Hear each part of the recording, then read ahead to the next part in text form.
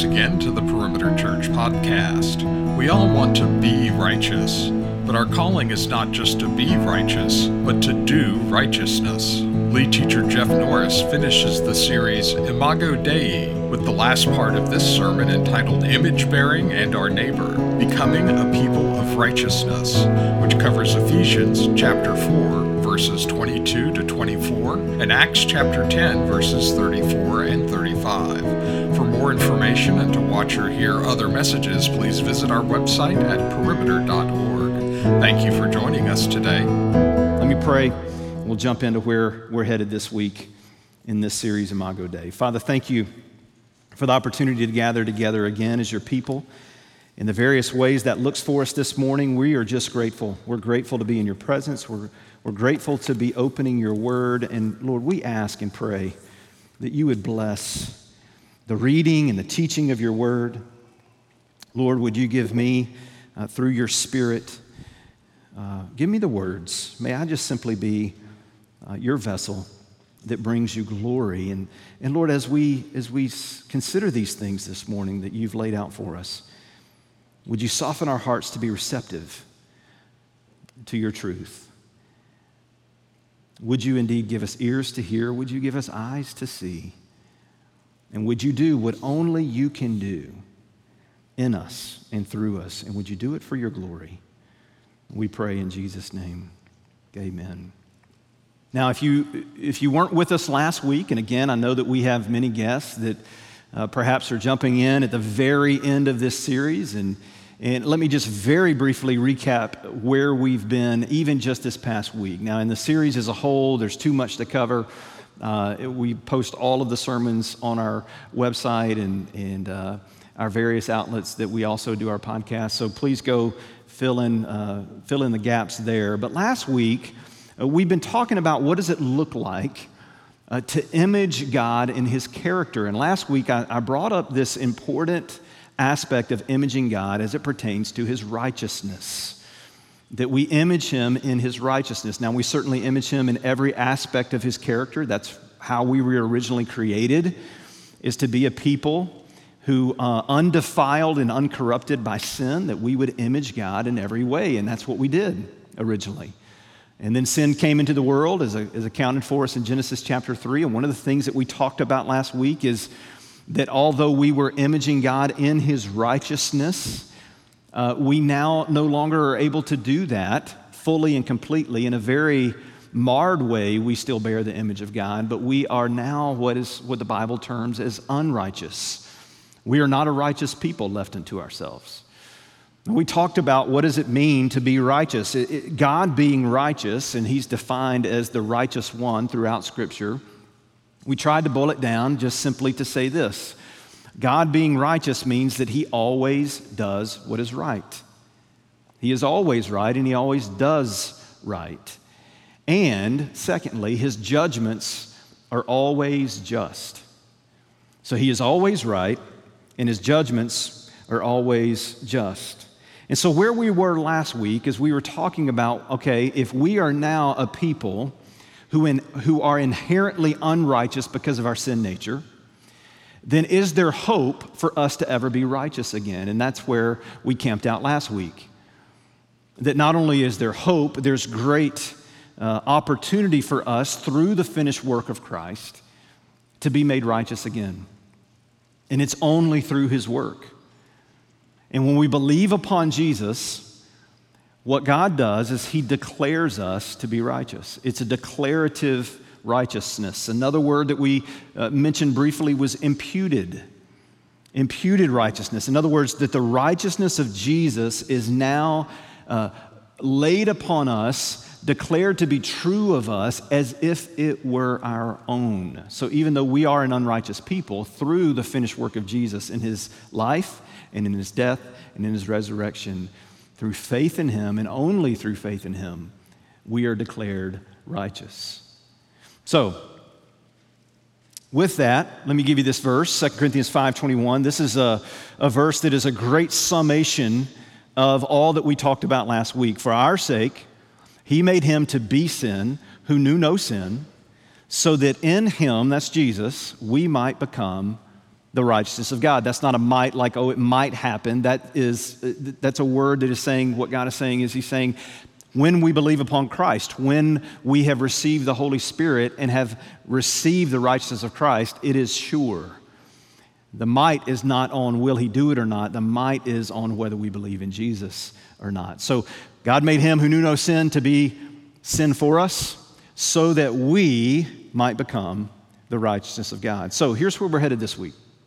Last week, we're speaking of an internal reality, that if we are a people who have indeed been declared righteous through the finished work of Christ, that's what's true of us now internally in our experience. Now, what is true of us externally, outwardly, as we demonstrate that righteousness? So we're declared righteous. What does it look like to demonstrate that righteousness? Another way we could say it, perhaps, is what does it look like to practice righteousness? Listen to this verse from 1 John 3:10. It says this, "By this it is evident who are the children of God and who are the children of the devil. Whoever does not," here's that word, "practice righteousness is not of God, nor is the one who does not love his brother." One of the things that we're going to see in this sermon this morning, as we open and look at a lot of God's word, is that God has a great deal to say about practicing righteousness. He has a great deal to say about what it looks for him to be the God of righteousness, and therefore what it looks like for his people who image him to be those who practice righteousness, who demonstrate righteousness, who aren't just those who say, well, I'm righteous, but in the way that we live out, there is a newness among us in how the righteousness of God is demonstrated that is unique and contrary to the world around us. When we speak about righteousness of God and our imaging him in his righteousness, we also have to talk about justice. I don't know if you remember last week, I gave a definition of righteousness from several different theologians, and one of the things that they talked about in this robust definition of righteousness is that it's almost always translated in the scriptures, both in the Hebrew and in the Greek, in one of two ways from the same word. It's either always translated as right or righteous or righteousness, or is just, justified, justification, or justice. The same root words, right and just, are tied to the same Greek and Hebrew words. So here's the point. What you're going to see in Scripture is that when God talks about his righteousness and the righteousness of his people lived out, almost always it's coupled with justice. It's woven together like this. When we speak of righteousness, we have to also speak of the justice of God. And we can't separate the two because God doesn't separate the two. He keeps them together, woven together. Now, you hear that, and I would suspect and assume that many of you are getting a bit nervous because I'm mentioning this word justice, because our culture sure has a lot to say about justice these days. Everything is about justice and injustice. And there's a part of what we are trying to compute and register and process and take in with all that we're hearing is, what is it that we are to believe about justice? What is it that we're to sink our feet into and say, okay, well, this is what righteousness and justice is biblically. But I'll admit to you, it's been very confusing. And it's been a cause for a lot of argument, a lot of disdain, a lot of labeling, and a lot of dismissing based on how we talk about this very subject. Tim Keller says it well. He says this: in the Bible, Christians have an ancient, rich, strong, comprehensive, complex, and attractive understanding of justice. Biblical justice differs in significant ways from all the secular alternatives without ignoring the concerns of any of them. Yet Christians know little about biblical justice, despite its prominence in the Scriptures. This ignorance is having two effects. First, large swaths of the church still do not see, quote, doing justice as part of their calling as individual believers. Second, many younger Christians, recognizing this failure of the church and wanting to rectify things, are taking up one or another of the secular approaches to justice, which introduces distortions into their practice and lives. In other words, we're really confused on this issue of righteousness and justice. What does it look like to live out righteousness and justice as the people of God, who image of God who is righteous and just? You know, if I did a little bit of an exercise with you guys, and I walked up to you and I said, hey, I'd like for you to fill in the blank for me. If I were to ask you the question, let's pretend for a moment that you don't know the scriptures that give a hint to the answer of this, but you just are going to guess. And I said, okay, God sits on his throne, and he actually defines for us in Scripture what is the foundation of his throne. What is it that he sits upon? And he gives us two things. He says there's two things that my throne sits upon that is the foundation of my reign and my rule. What would be those two things? Now, I certainly would be, if I didn't know what the Bible says, I would certainly be prone to say, well, it's got to be like love and mercy, or compassion and grace, maybe perhaps kindness and goodness. But Psalm 89 and Psalm 97 both tell us that righteousness and justice are the foundation of God's throne. That's the very thing that God says, this is the foundation of my rule and my reign. So what are we to do with that? Well, first, let me propose this to you. I don't think we can really understand what God is getting at when he talks about righteousness and the outplaying of righteousness in the life of a follower of God, of Christ, unless we have, first, an understanding of the biblical word and term of shalom. Now, shalom is the word that in the Hebrew Old Testament that we almost always, if not always, translate peace. And that's not a bad translation. It's certainly a good translation because it's a part of what that word means. But one of the things that's hard about the English language is we don't have the depth oftentimes in one word to get at what the Hebrew and even the Greek is getting at in one word. And so our definitions, our translations sometimes end up hitting a little bit soft and not fully getting at what the biblical writers and what God is getting at when he gives us these terms. And so shalom isn't just peace. A picture would be this. Maybe a mental image that you can have is think about a beautifully woven together piece of fabric. That each thread within the fabric is a pattern that creates something beautiful, and it's so tightly woven together over and under and through and around, and every piece of thread is purposeful and meaningful, and when you look at the whole piece, it's captivating. It's beautiful. That's the picture I want you to get in your mind of what God originally created creation and us, his image bearers, to be, that we would be a people who have that beautiful tapestry within us as those made in his image, where everything is purposeful, everything is knit together, everything is webbed together in a beautiful tapestry that is glorious in every way in the image of its creator. And all of creation itself is woven together in that way. But when sin came into the world, the threads began to fall apart. And things began to come undone in us and around us.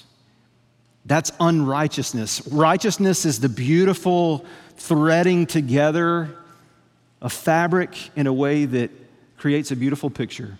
Unrighteousness is the falling apart of those things to where threads are laying separate from one another and nothing is brought together in the way that it was originally designed to be. Maybe this will make sense. Cornelius Plantinga Jr., he says this. He says, the webbing together of God, humans, and all creation in justice, fulfillment, and delight is what the Hebrew prophets called shalom. We call it peace, but it means far more than peace. of mind or a ceasefire between enemies. In the Bible, shalom means universal flourishing, wholeness, and delight. A rich state of affairs in which natural needs are satisfied and natural gifts fruitfully employed. A state of affairs that inspires joyful wonder as its creator and savior opens doors and welcomes the creatures in whom he delights. Shalom, in other words, is the way things ought to be. Do you remember last week one of the definitions I gave you of righteousness is defined in the biblical dictionary? One of the definitions I gave you is that when we speak of righteousness, we're speaking of that inward righteousness is man and woman becoming what we ought to be again. Because sin gave us unrighteousness, the unraveling. What is God doing? God, through Jesus, is putting it all back together, bringing shalom back into our lives, making us as we ought to be. So that's inward declared righteousness. Now, the same is true of outward demonstrative righteousness, to where what he's doing around us and through us is he's putting the pieces back together. That's righteousness and justice. He's creating again the beautiful tapestry of what he originally created to be. And he's doing it through his people. He's doing it through you and me, which is unbelievable. So when 2 Corinthians 5 says that he's entrusted to us the message of reconciliation, that's part of what he's talking about. That certainly we would be those who proclaim what Christ has done for us, that in his death and his life, death, and resurrection to be true in us, but then through us to bring his restoring redemptive righteousness back to bear in this beautiful thing called shalom. You ever wonder why, if the whole point of Christianity is just to get saved and escape hell and go to heaven, why doesn't God just take us as soon as we believe upon him? This is why. Because he has a bigger plan for us once we have come to know him. He's doing a restorative work to reestablish once again righteousness in the world around us through those he has declared righteous. So how does shalom come?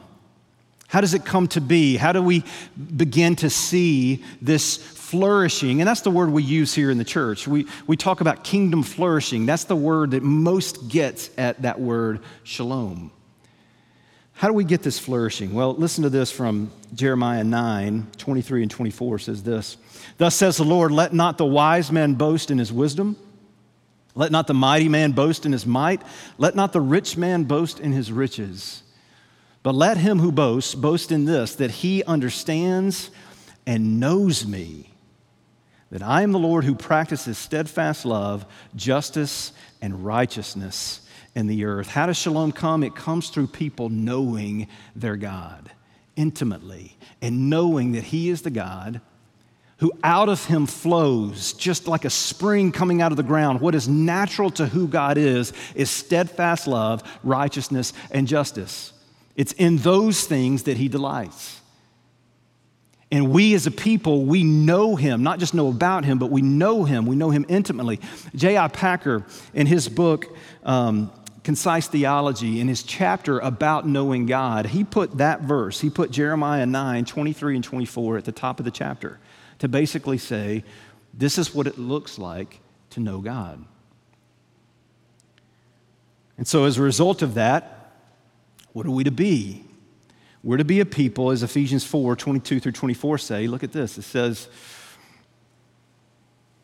there we go. That was perfect timing. Do you see that? To put off your old self, which belongs to your former manner of life and is corrupt through deceitful desires, and to be renewed in the spirit of your minds, and to put on the new self, created after the likeness of God, here it is, in the righteousness, in true righteousness and holiness.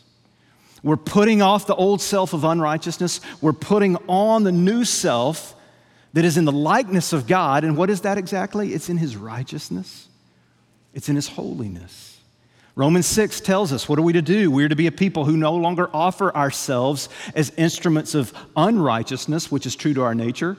But now that we're in Christ, we now offer ourselves as instruments of righteousness, to be people who live out this very righteousness of the character of God. So here's where I want to try to anchor us this morning. To grow, as Ephesians 4 just told us, to grow in the likeness of God, in his righteousness and holiness. To grow in his likeness. What does that really mean? I'm going to propose to you that in a significant sense, to grow in his likeness, in his righteousness, is to grow in caring, listen to this, don't miss this, to grow in caring about what he cares about. That we care about what he cares about. It also means that we increasingly devote ourselves to doing what is right. That's righteousness. Remember the definition of who God is in his righteousness? He's the one who always does right. Who are his people to be? We are to be a people, although we can't do this in our fallen bodies perfectly, but we are to be a people who are continually growing in his likeness, meaning that we are growing in our devotion to doing what is right. Now listen to this. I had not picked up on this verse before. Acts 10, 34 and 35. This is when Peter it's beginning to click for him. The light bulb is coming on because of what God had given him in a vision, that his message of reconciliation, of Jesus, is not just for the Jew, but for the Gentile as well. And so in Acts chapter 10, he's getting this. He's been in the home of Cornelius, and he's presented the gospel. And he says this, I find this so interesting. He says, so Peter opened his mouth and said, truly I understand that God shows no partiality, but in every nation, anyone who fears him, and listen, and does what is right is acceptable to him. Now, don't hear a works-based salvation. That's not what Peter's saying here. It's not, hey, just do right and God will accept you. He's saying, no, for those who have been accepted by the righteousness of Christ declared over us, we are becoming a people more and more who in every situation, in every circumstance, just like our God, we do what is right. We care about what he cares about.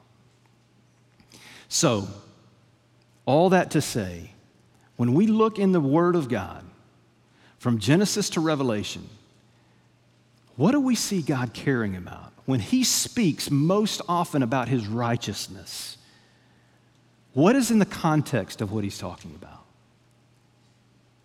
I'm going to give you 4 things briefly. To image God in his righteousness means that we care, that we do what is right in caring for the poor. There are more times than you and I could count, we could do it if we took the time, that when God speaks of a people being righteous in his image, it's in the context of caring for the poor. Time and time and time again. And certainly I can't list all of those passages. I want to read just a couple of them to you now. And I'm just going to read them without very much commentary because I want God's word to speak for us. Proverbs 29:7 says, the righteous know the rights of the poor. The wicked do not understand such knowledge. Just quick comment, that word know there is the same word that God uses throughout Scripture when it talks of a man knowing his wife. So it's not just knowledge, it's an intimate understanding. It's an intimate, deep care. We know the rights. The righteous know the rights of the poor. We know deeply those things. Look at Jeremiah 22:15 and 16. This is Jeremiah speaking to a king of Judah who has not been acting righteously. He says, do you think you're a king because you compete in cedar? In other words, because you're rich? Did not your father, his father's Josiah, who was a good king, a righteous king, did not your father eat and drink and do justice and righteousness? He judged the cause of the poor and the needy, and then it was well. Is not this, here it is again, is not this what it is to know me? This is what it is to know me, to eat and drink justice and righteousness. Listen to the words of Jesus. Do you ever read through the Gospels and you come across something that Jesus said and you go, yeah, I'm just going to keep reading because that was weird. And that was just hard. I don't know what to do with that. Jesus said, a lot of things that cause us to pause. This is one of them. Luke 14, 12 through 14, he says this: when you give a dinner or a banquet, do not invite your friends or your brothers or your relatives or rich neighbors, lest they also invite you in return and you be repaid. But when you give a feast, invite the poor, the crippled, the lame, the blind, and you will be blessed, because they cannot repay you. You will be repaid at the resurrection of the just. Now, Jesus is certainly not saying, hey, don't hang out with your friends. But he's pushing us in a direction that we don't want to go, natural unto ourselves. Who are we inviting into our homes? Who are we pursuing? Are we mindful, caring, and doing what is right for the poor? Secondly, we do what is right in caring for the marginalized, those who have been pushed to the edges of society. Proverbs 31, 8 and 9 says, speak up for those who cannot speak for themselves, for the rights of all who are destitute. Speak up and judge fairly. Defend the rights of the poor and the needy. Jesus, think about all the times that Jesus engaged with the marginalized, the people that the culture of that day had pressed to the edges and said, you don't matter. Think about the woman at the well in John 4, a woman who was so ashamed of her sin and so ostracized by society that she had to fetch water in the middle of the day and couldn't go with the other women in the evening, in the cool of the evening, in the morning. The woman who everyone had put to the side because she had been married 5 times and was now living with someone who was not her husband. Think about the woman who had an issue of blood that no one would get around, that no one would touch, but she came to Jesus and Jesus said, be healed. Think about the lady in Luke 7, the woman in Luke 7 who was presumably a prostitute, a sinful woman who came and with her tears wet his feet, and she's in the house of this self-righteous Pharisee named Simon, and he's judging her, and Jesus is not judging her, but he's anointing her and he's loving her because she is one who has been marginalized but not in the presence of Jesus. Think about the lepers who came to Jesus and that Jesus went to, the ones in which society would put at the very edges of town because they were so unclean, and Jesus moves towards them and he cleans them. This is the heart of Jesus. I love the way Bob Goff says this, although it pierces me to the core. He says, Jesus spent his whole life engaging the people most of us have spent our whole lives trying to avoid. We do what is right in caring for the marginalized. We do what is right in caring for the oppressed. Hold up. Some of you see that word and immediately cultural narratives come into your mind. I'm not speaking about that. Sadly, through cultural Marxism, as displayed most prominently through this thing called intersectionality, this word has been hijacked from the Bible. The words of power and oppression are biblical words that have been used now by academic ideologies by the enemy himself to pull us into this rhythm of thinking that these are things that we shouldn't talk about, but the Bible talks about them all the time. And almost always in the context of righteousness and justice. Psalm 9, 7 through 10 says, the Lord sits enthroned forever. He has established his throne for justice. He judges the world with righteousness. He judges the people with uprightness. The Lord is a stronghold for the oppressed, a stronghold in times of trouble. What did Jesus say about this? Luke chapter 4 gives us an account of when Jesus walks into the temple, into the synagogue of Nazareth, his hometown. And he's got one passage of scripture that he wants to read to this people that says to these people, this is why I'm here. This is why the Messiah has come. You know what he reads? He reads from Isaiah 61. And he opens the scroll and he says this. And the scroll of the prophet Isaiah was given to him. He unrolled the scroll and found the place where it was written. This is what it was written. The Spirit of the Lord is upon me, because he has anointed me to proclaim good news to the poor. He has sent me to proclaim liberty to the captives and recovery of sight to the blind, to set at liberty those who are oppressed, to proclaim the year of the Lord's favor. Now, our temptation is to make this entirely spiritual analogy. To say, well, yeah, he's talking about the captives to sin, the oppressed to the spirits of darkness. It's all just a spiritual thing that he's speaking to here. That's fine and good until you look at the context of Isaiah 61 of what he's quoting, and it's talking about literal physical oppression. It's talking about real prison. It's talking about real blindness. Of course, Jesus is about spiritual renewal and righteousness, but he's also about the physical as well. It's a wholeness, it's a completeness, it's a shalom, it's a putting back together, not just the spiritual brokenness within us, but the spiritual and physical and emotional and relational unrighteousness that has fallen apart all around us. And the only hope for that fabric to be woven back together is Jesus and his kingdom of righteousness. That's the hope that only we can give to the world. Lastly, and bear with me, I know I'm going way over, but I think this is of such most importance, significant importance. We do what is right in caring for the lost. Jesus said very plainly and succinctly, "For the Son of Man came to seek and to save the lost." But I want you to ask the question, how did he do that?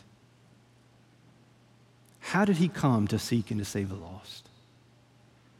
Certainly, absolutely, he came proclaiming the good news of himself.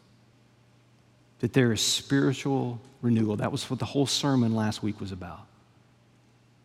A righteousness inwardly that we can now have through his finished work. But when you look at Jesus and you see how did he pursue the lost, he did it through being a vessel of righteousness to their very need. Physical, emotional, relational.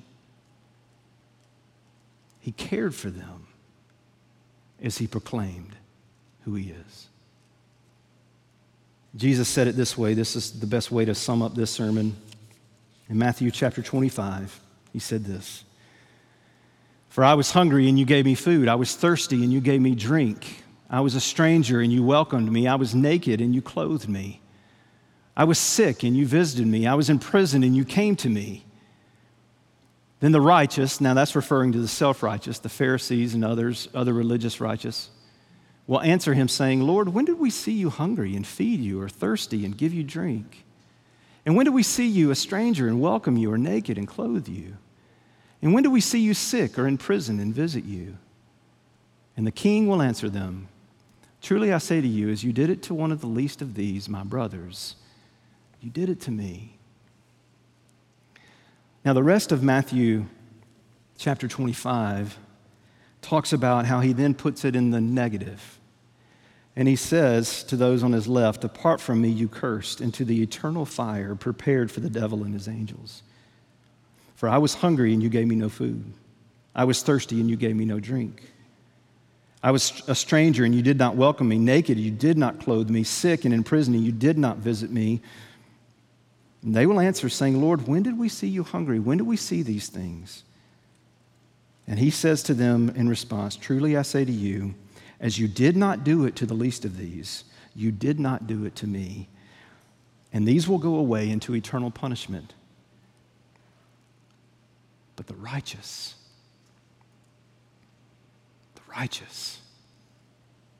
into eternal life."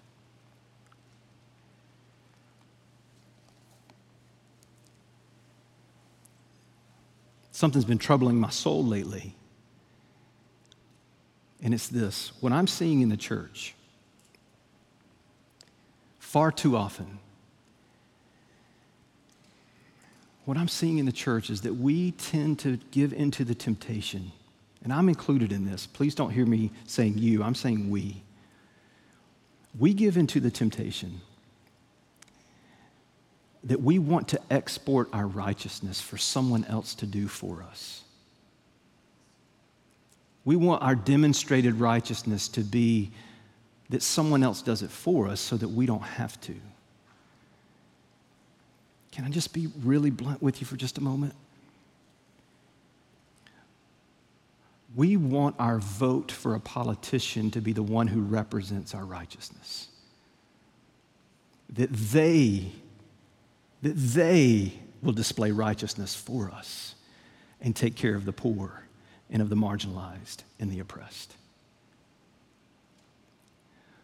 Show me in the Bible where you see that. Politics are fine, they're good. But church, we have fallen prey to the temptation that we are so sucked up into this political conversation that we forget that we through Jesus in us are the ones to be righteous, to be just, to care about what God cares about, to move towards those that are poor and needy and marginalized and oppressed and lost. That's the responsibility of the church. It's what we have to be because Christ is in us. His righteousness is in us. And we can't be content with just saying, I've been declared righteous and not demonstrate it in the ways that God has called us to demonstrate it. I love the way that our very own Jack Alexander, longtime member of the church, how he said it. A gospel that while uncompromising in lifting up Christ and his word, life, death, resurrection, and ascension, also radically moves horizontally to the love of our neighbors. May that be true of us. Father, please, may that be true of us. May we be a people, because you have declared us righteous, not by anything that we have done, but only because of the finished work of Jesus on our behalf. May we be a people who display the very righteousness of Christ to every corner and crevice and nook and cranny of this world. May we be agents of your shalom, your flourishing, that you may be glorified. Would you do it, O Father? Would you do what only you can do in and through us? We pray. In Jesus' name, amen. Let's stand and let's sing together. You've been listening to the Perimeter Church podcast. Perimeter Church is located at the corner of Highway 141 and Old Alabama Road in Johns Creek, Georgia. Please visit our website at www.perimeter.org for more information, to give us your feedback, and find other messages from our teaching team. Thanks for making this podcast a part of your day.